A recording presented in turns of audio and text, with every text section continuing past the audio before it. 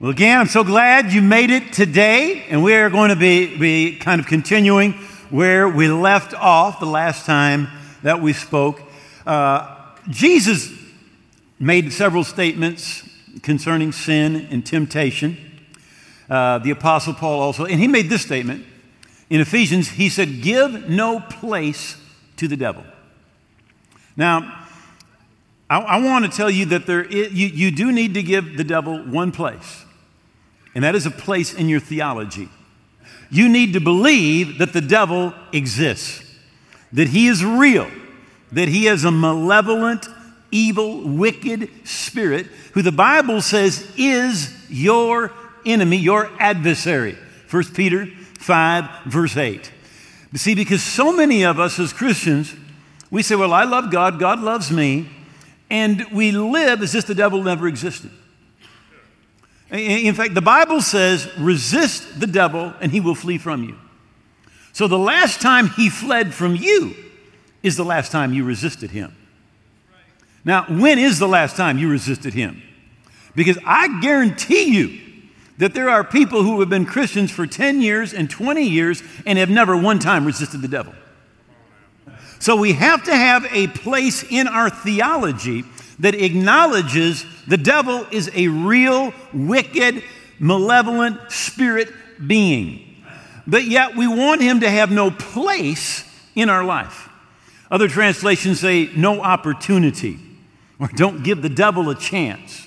Don't give him a foothold. Don't make room for him. Now, Jesus said this. He said, the prince of this world is coming. Now, he's talking about Satan. And he says he is the prince of this world or this world system. In 1 John, it says that the whole world is in the sway of the wicked one. In other words, the society that we are living in, all right, is controlled by the devil. Now, Jesus said, pray, your kingdom come, all right? But right now, there is a kingdom, and the prince of that kingdom is the devil. And that's why, as a Christian, part of the kingdom of God, you should not feel comfortable in this world. We're here, but this is not home. Now, I mean, this world system is not our home. But the King, Jesus, is coming back with his kingdom, all right? And it's going to be right here. So we want to recognize that there is this evil, malevolent being, the devil. He is, the Bible says, your adversary, and he controls so much of what is happening in this world that we have today. Again, Jesus calls him the prince of this world. In the Amplified, it says the prince, the evil genius ruler of the world is coming. He has nothing in common with me, and there is nothing in me that belongs to him, and he has no power over me. So where we don't want the devil to have a place or an opportunity is in our life.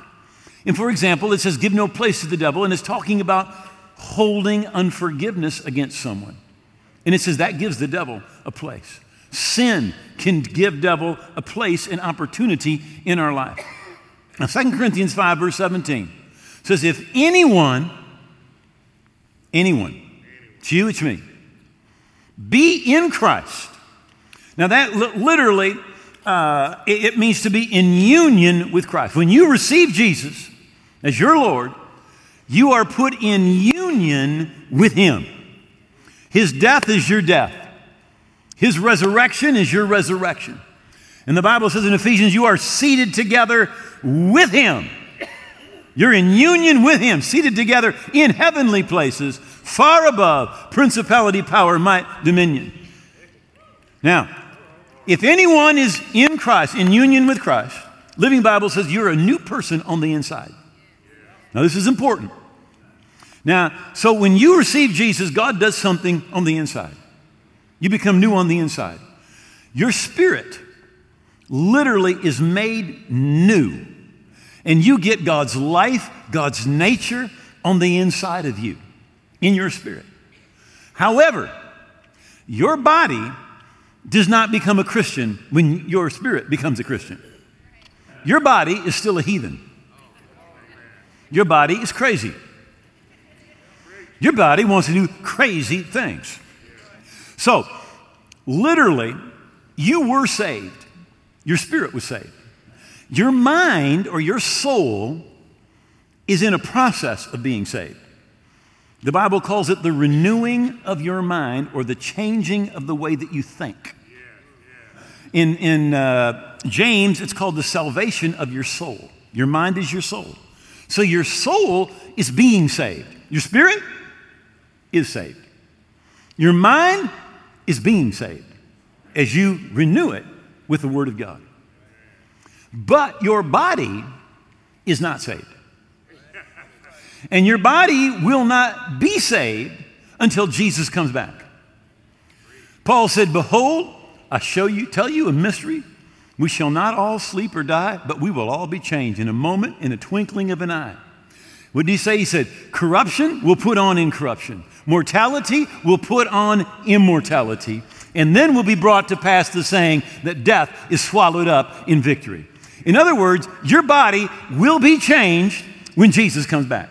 It will be saved when Jesus comes back. If you're alive, instantly, you will be caught up with him and be changed. If you've died, then your body will come up. You say, how God's going to do that? I don't know. He probably just took some little part of you and he's going to clone your body. I don't know what he's going to do. But this is what I know, that the God who said, let there be light, and the universe jumped into existence. Listen, scientists tell us there are more stars in the heavens than there are grains of sand in all of the beaches and all of the deserts of the world. That God said, let there be light. He's not going to have trouble making one of you. Let me just say, no problem at all. So, you were saved, you're being saved, and you will be saved. You were, you are, and you will be. So salvation is past, it's present, and it's future. All right? It's all of those. So, Paul, because he's got this body, he says, for what I am doing, I don't understand. For what I will to do or I want to do, that I do not practice. But what I hate, that I do. Now, what Paul is saying is this. He's saying that my body rises up. Now, I think Jeannie will remember this. I hope she doesn't. But we were driving down 131, minding our own business, driving north. In my car, when a car gets in your blind spot, this little mirror has a little light that beep. So we're driving along, and I see that little light beeping. I just kind of look over that way, and here comes this car. And he's coming right at us, sideways. And I swerve over, way over, and that car goes by. He misses us by like this much. And I don't know what happened. All of a sudden, I said, why that idiot? He almost hit us. And do you know, and all of a sudden, my foot hit the accelerator to the floor. And I start coming around that guy.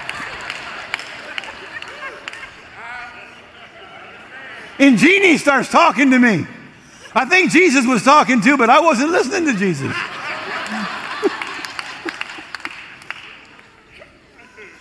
I tell you what, there was this beast. It just showed up. Now, I'm not the only one with the beast. You know, the Bible says King Saul, he throws a spear at David, tries to kill him. Lot sold out to Sodom. Herod killed all the baby boys around Bethlehem. We have David and Bathsheba, Solomon and Delilah, and Noah gets drunk, and Cain kills Abel, and Peter cuts off the ear of the servant of the high priest, and Moses kills an Egyptian when he gets mad. So you were saved, you're being saved, and there's part of you that will be saved, but it's not saved yet. In fact, Romans 7:23 says the law of sin abides in your members or in your body. And that that part of you does not get redeemed till Jesus comes back. So in Galatians 2, verse 20, Paul says, I have been crucified with Christ. Other translations say, Christ took me to the cross with him. It is no longer I that live, but Christ lives in me. And the life that I now live in the flesh, I live by faith in the Son of God who loved me and gave himself for me. So what he's saying is this. He says, what I need to do is that new person that I am, the Spirit of God living down on the inside of me, I need to live out of that. And when I live out of that, he said, I live in a way that pleases God. Now, if you ever went to seminary or Bible college, one of the classes that you take is a class called hermeneutics. Now, how many of you know that educators always try to put big names on simple principles? Okay, so all that means is how do you interpret the Bible? All right, that's all it means. And if you were to take that class, one of the first sessions that you would have would be called the principle of first mention, which simply means the first time any subject is mentioned in the Bible, the predominant truths about that subject are right there. So that's why when the Pharisees came to Jesus and said, what about divorce? What did Jesus say? In the beginning, God created them male and female. And they said, yeah, but Moses permitted us to have divorce. And Jesus said, yeah, but in the beginning. Jesus just kept on taking them back to the beginning because the principles about that are right there in the beginning. So I want to go all the way back to Genesis chapter 3. We find Satan showing up. The Bible calls him the serpent. It said the serpent said to the woman. Now, it's the devil. He's just called a serpent. By the way, in the book of Revelation, he's called the dragon. So somebody's been feeding him. That's all I can say, you know. He went from just a snake all the way to a dragon. So he said, the woman answered and said to the serpent, we may eat of the fruit of the trees of the garden. But of the fruit in the tree, which is in the midst of the garden, God has said, you shall not eat it, nor touch it, lest you die. And the serpent said to the woman, you will not surely die. You will not surely die. What Satan always tries to do is he tries to attack God's word and tells you it is not true for you. You get whatever the reason. Maybe it's because you live in a modern age. Maybe it's because of how you were mistreated. Maybe it's because the devil's going to tell you you've got some special dispensation and God understands, but it's not wrong for you. And there's going to be no judgment. There's going to be no consequences whatsoever. You will not surely die. For God knows in the day you eat of it, your eyes will be opened and you'll be like God, knowing good and evil. The truth is they were already like God. But what the devil was trying to do was get them more in his image under his dominion.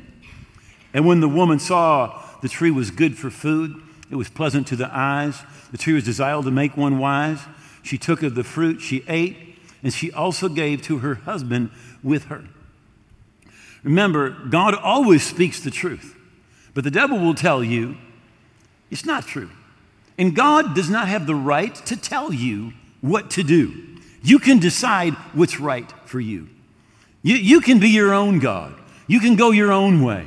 And you can do whatever you want, and there will never be a consequence. You will not die. There will not be a judgment day. And ultimately, what it's going to tell you is, you need to do this so you can understand, you can feel, you can experience, you can enjoy. God's holding out on you. You do this and you'll be bigger, you'll be better, you'll be smarter, you'll be wiser. It's always a lie. Every time it's a lie. So she gave to her husband with her. Let me just say something here about sin. The people you hang around with have a big effect on you. The people you hang around with have a big effect on you. The first time you smoked, he probably was not alone. The first time you got high, it probably was not alone. The first time you saw a magazine or something you shouldn't have seen, it probably was not alone. The people that we hang around with have a tremendous effect. In fact, when God wants to bless you, one of his ways to bless you is to bring somebody into your life to encourage you in the kingdom of God. And when the devil wants to mess with you, one of the things he does is bring somebody into your life to bring compromise. The Bible says in Proverbs chapter 6 that God's wisdom will keep you from certain people. It will keep you from. Now, the Bible says, least Satan should take advantage of us, for we are not ignorant of his devices. Now, literally what the devil will do is he'll come in one ear and tell you to do something, and when you do, he gets in the other ear and tells you how bad you are. Literally. I mean, he comes with guilt. He comes with condemnation. Now, conviction is what the Holy Spirit brings. The devil's counterfeit is condemnation. Conviction is when the Spirit of God says to you, what you're doing is wrong. Come back to God. He's waiting for you with open arms, and he loves you. Condemnation is what the devil comes. You see, the Bible says he's the accuser of the brethren, and he comes to condemn. And he tells you you're no good. God is mad. God will not bless you. God will not use you. God will not listen to your prayers. God is going to get you. He's waiting up in heaven with a big fly swatter, and he's just waiting for a chance to whack you. That is condemnation. And that is what the devil comes with. Lester Summerall was a mentor to Jeannie and I. He's since gone to be with the Lord. Pastored a great church down in South Bend, Indiana. I remember him telling the story of he had an appointment, and he was in his office, and they escorted a woman in her early 70s, gray hair, very distinguished looking. And he said to her, well, you asked for this appointment. How can I help you? And she says, I committed adultery. And if you knew Lester, you would appreciate this. And he said, well, Grandma, tell me about it. And she said, when I was in college, she said, I had an affair with my professor. And he said, well, when did this happen? She says, well, just over 50 years ago. And he says, well, you've gotten saved since then? Yes. You prayed for forgiveness? Yes. And he said, well, then why are you here? She said, because it has bothered me every single day of my life. 50 years. She said, it's bothered me every single day of my life. He talked to her about justification. By the way, the Bible tells us in the book of Romans that he was raised for your justification, or when you were justified. In other words, the fact that Jesus has been raised from the dead means that your sin was completely paid for, 100%. And the fact that he's raised means you were justified, made just as if I'd never done it. Just as if I'd never done it. Hebrews 9:14, how much more shall the blood of Christ, who through the eternal Spirit offered himself without spot to God, cleanse your conscience from dead works, that you may serve the living God. In other words, when we put our faith in the blood of Jesus, our conscience is cleansed.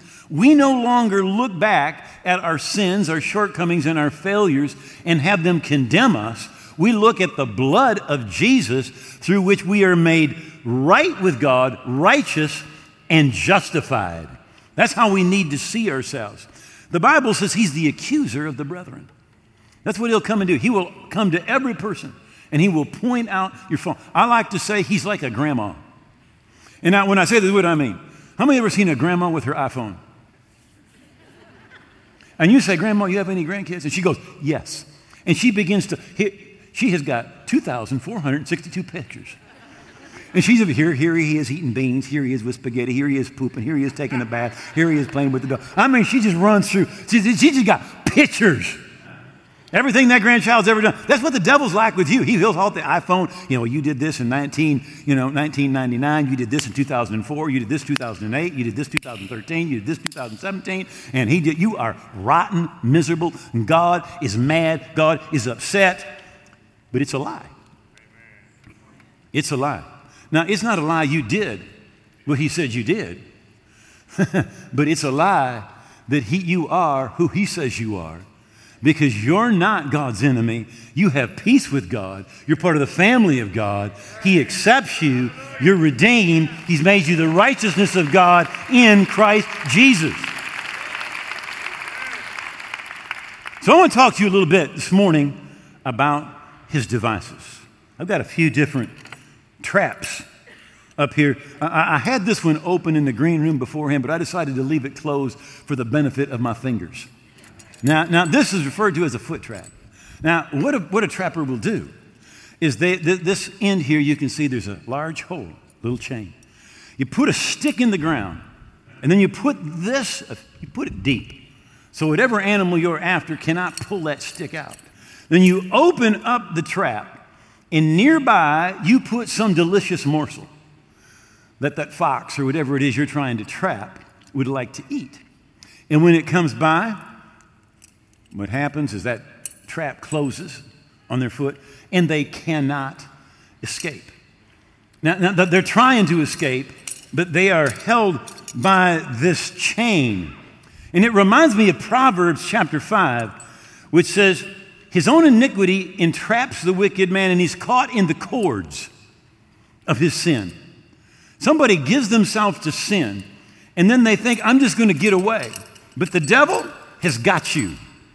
He's got you, and you keep yanking, but you can't get away.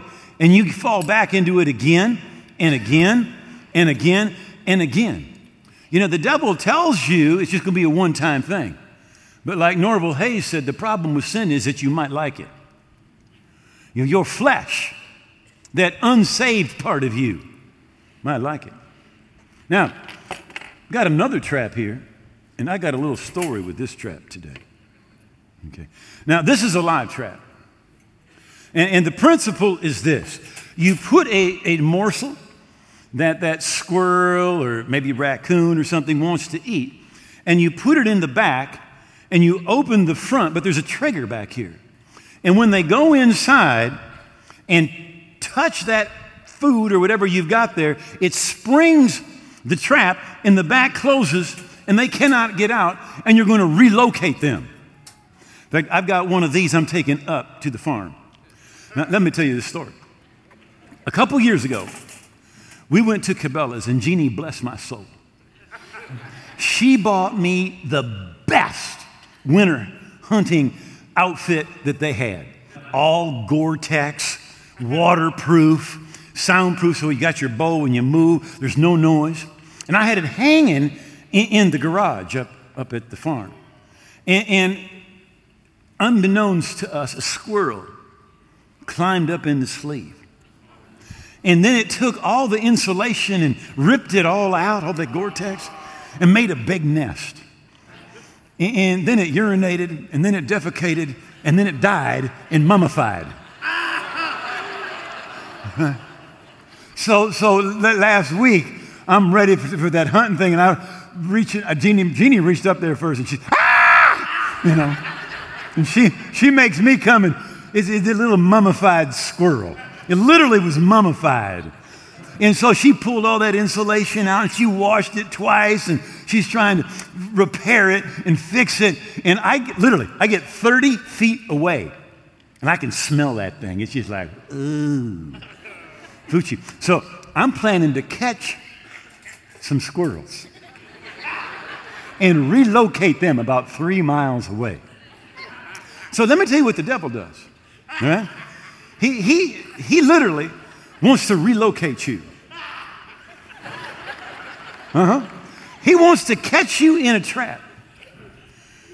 And by doing it, what he plans to do is he plans to relocate you out of the church, out of a small group, out of right relationships, and he wants to take you and put you in some relationships that are going to bring compromise and sin and wickedness and literally pull you out from God's plan and purpose for your life. Relocation. Now, I love this one. Got my pumpkin. Now, this could make a couple good pies. It's a big one. So the Native Americans would use pumpkins when they wanted to catch ducks and geese. Now, here's what they would do. They'd hollow it out, but keep the top part open, where water could not get in. And they would put a pumpkin in a stream or a river. And when that pumpkin would go down the stream or the river, the ducks and the geese would see it, and they'd fly away. Then they'd send another one down, and they'd fly away. And then they'd send another one down, and this time they'd only move over a little bit because they're getting used to it. And then they send a couple more down, and finally the ducks or the geese, they get used to it. And then what they do is they cut the bottom out, and they put it over their head and put eye holes in it. And they just come right along and grab that duck or the goose by their feet and pull them down and drown them.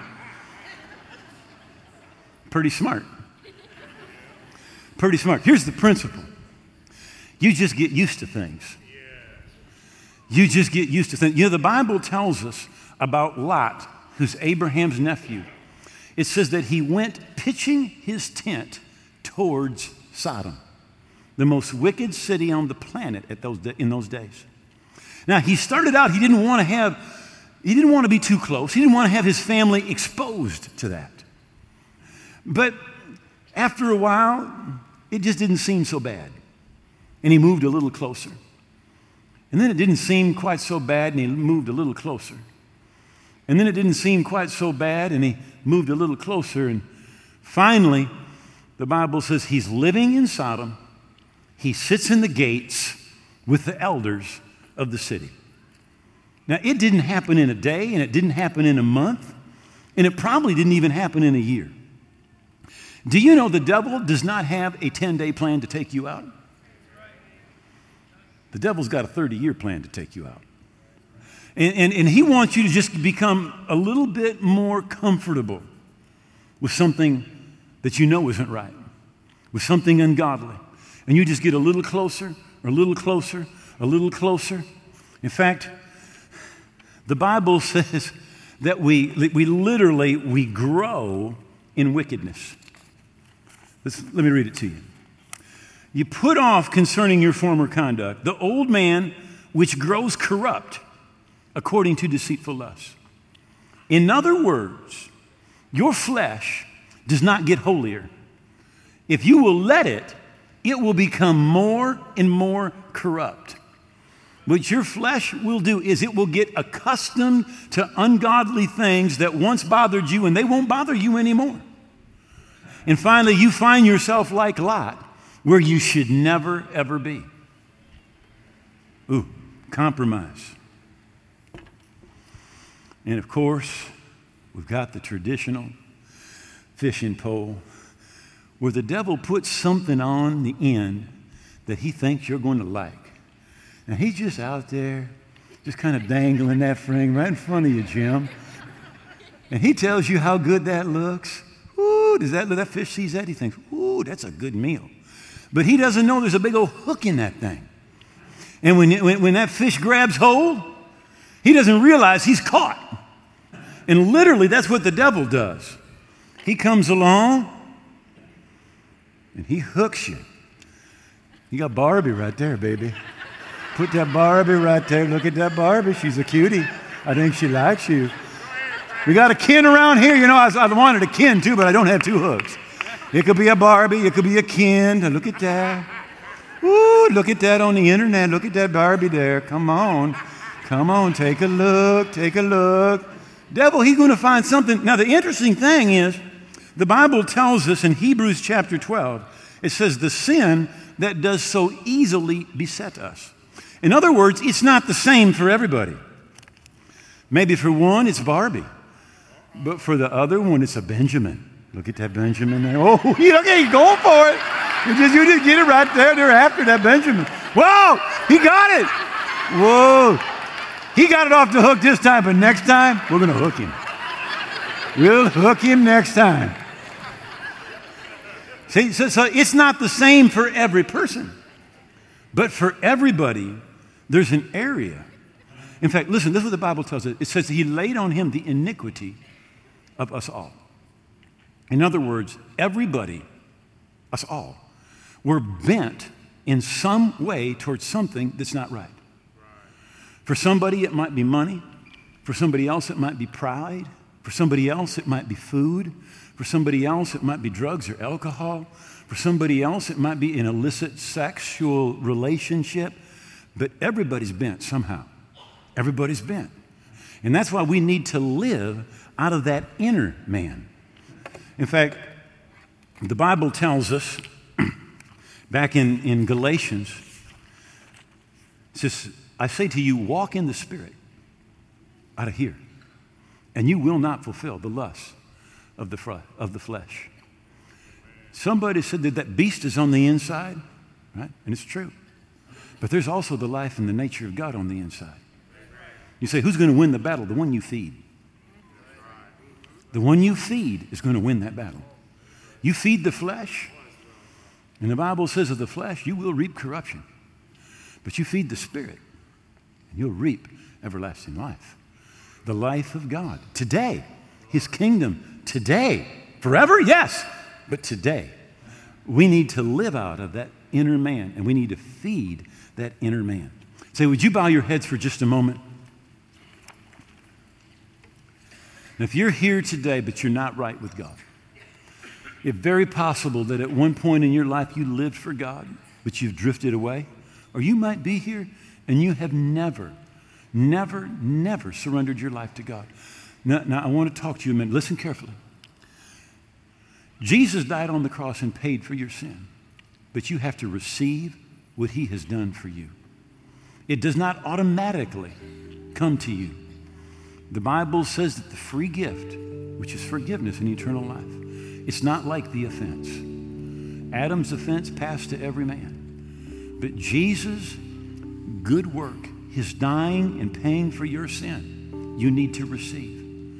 And if you're here today and not right with God, you need to receive the forgiveness that He offers you. Literally what you need to do is you need to receive His forgiveness and surrender your life to Jesus. Again, the devil will tell you, well, you've gone too far, you've done too much. But there is no life so dark, no sin so shocking, sex so perverted, relationship so appalling. There is none. In fact, the Bible says that God justifies the ungodly. The ungodly. That's who He justifies. That's who He came to save. Jesus said, I didn't come to call righteous people. I came to call the sinners. And if you're not right with God today, and you say, I want to pray a prayer to receive forgiveness and surrender my life to Jesus, when I say 3 in just a moment, I want you to lift your hand. We're going to pray together, and God's going to meet you right here in this place. Now, as you lift your hand, the first thing you're saying to God is this: God, I know I'm a sinner. I need a Savior. And I'm coming today to Jesus to be saved, to receive forgiveness, to make Him the Lord of my life. 1, as you lift that hand, you're saying today, I'm going to give Jesus all of my heart, all of my life. I'm going to hold nothing back. I surrender everything. 2, now get ready. As you lift your hand, saying today, I'm going to receive forgiveness. I'm going to surrender my life to Jesus. He's going to forgive me, make me a new person on the inside, a part of His family on my way to heaven. 3, lift that hand up. Say, pray with me. I'm not right, but I want to get right. 1, 2, 3, 4, 5, 6, 7, 8, 9, 10, 11, 12, 13, 14, 15, 16. Up in the balcony, please just lift that hand up. Say, pray with me. I'm not right, but I want to get right. Thank you. God bless you. And God bless you. Anyone else? Include me, Pastor. All right. Would everyone please stand? Nobody moving unless it's absolutely necessary.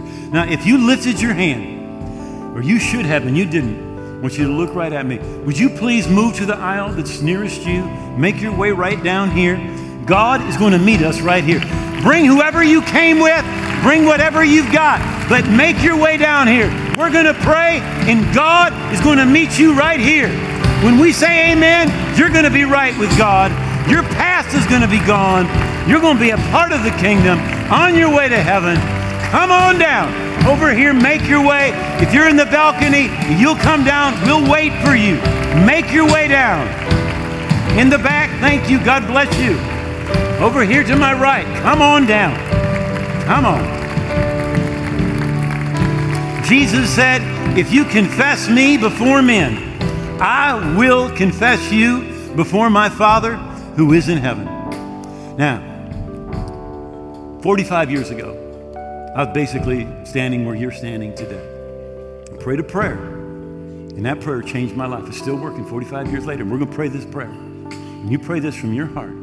45 years from today, if Jesus is not back, this prayer is still going to be working. All right?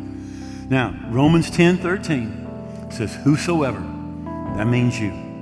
The devil says you don't qualify. God says you qualify. Right? We'll call on the name of the Lord. Now, we are going to call on his name the way the Bible shows us to. And this is a promise. God's promise to you, right in the Bible, will be saved. Will be saved. When we say amen, you're forgiven. You're right with God. You're on your way to heaven. Spirit of God's going to come inside you and literally make you new on the inside. All right. So everybody, please take one hand, put it over your heart, lift your other hand towards heaven, and let's pray together. Make these words your own. Just say, oh God, I believe Jesus died on the cross. I believe his blood paid for my sins. And I believe that he rose again. And I believe he's coming again. I give him all of my heart and all of my life. I hold nothing back. And I thank you that you have heard my prayer. That I'm forgiven. That you make me a part of your family. Today and forever. In Jesus' name. Amen.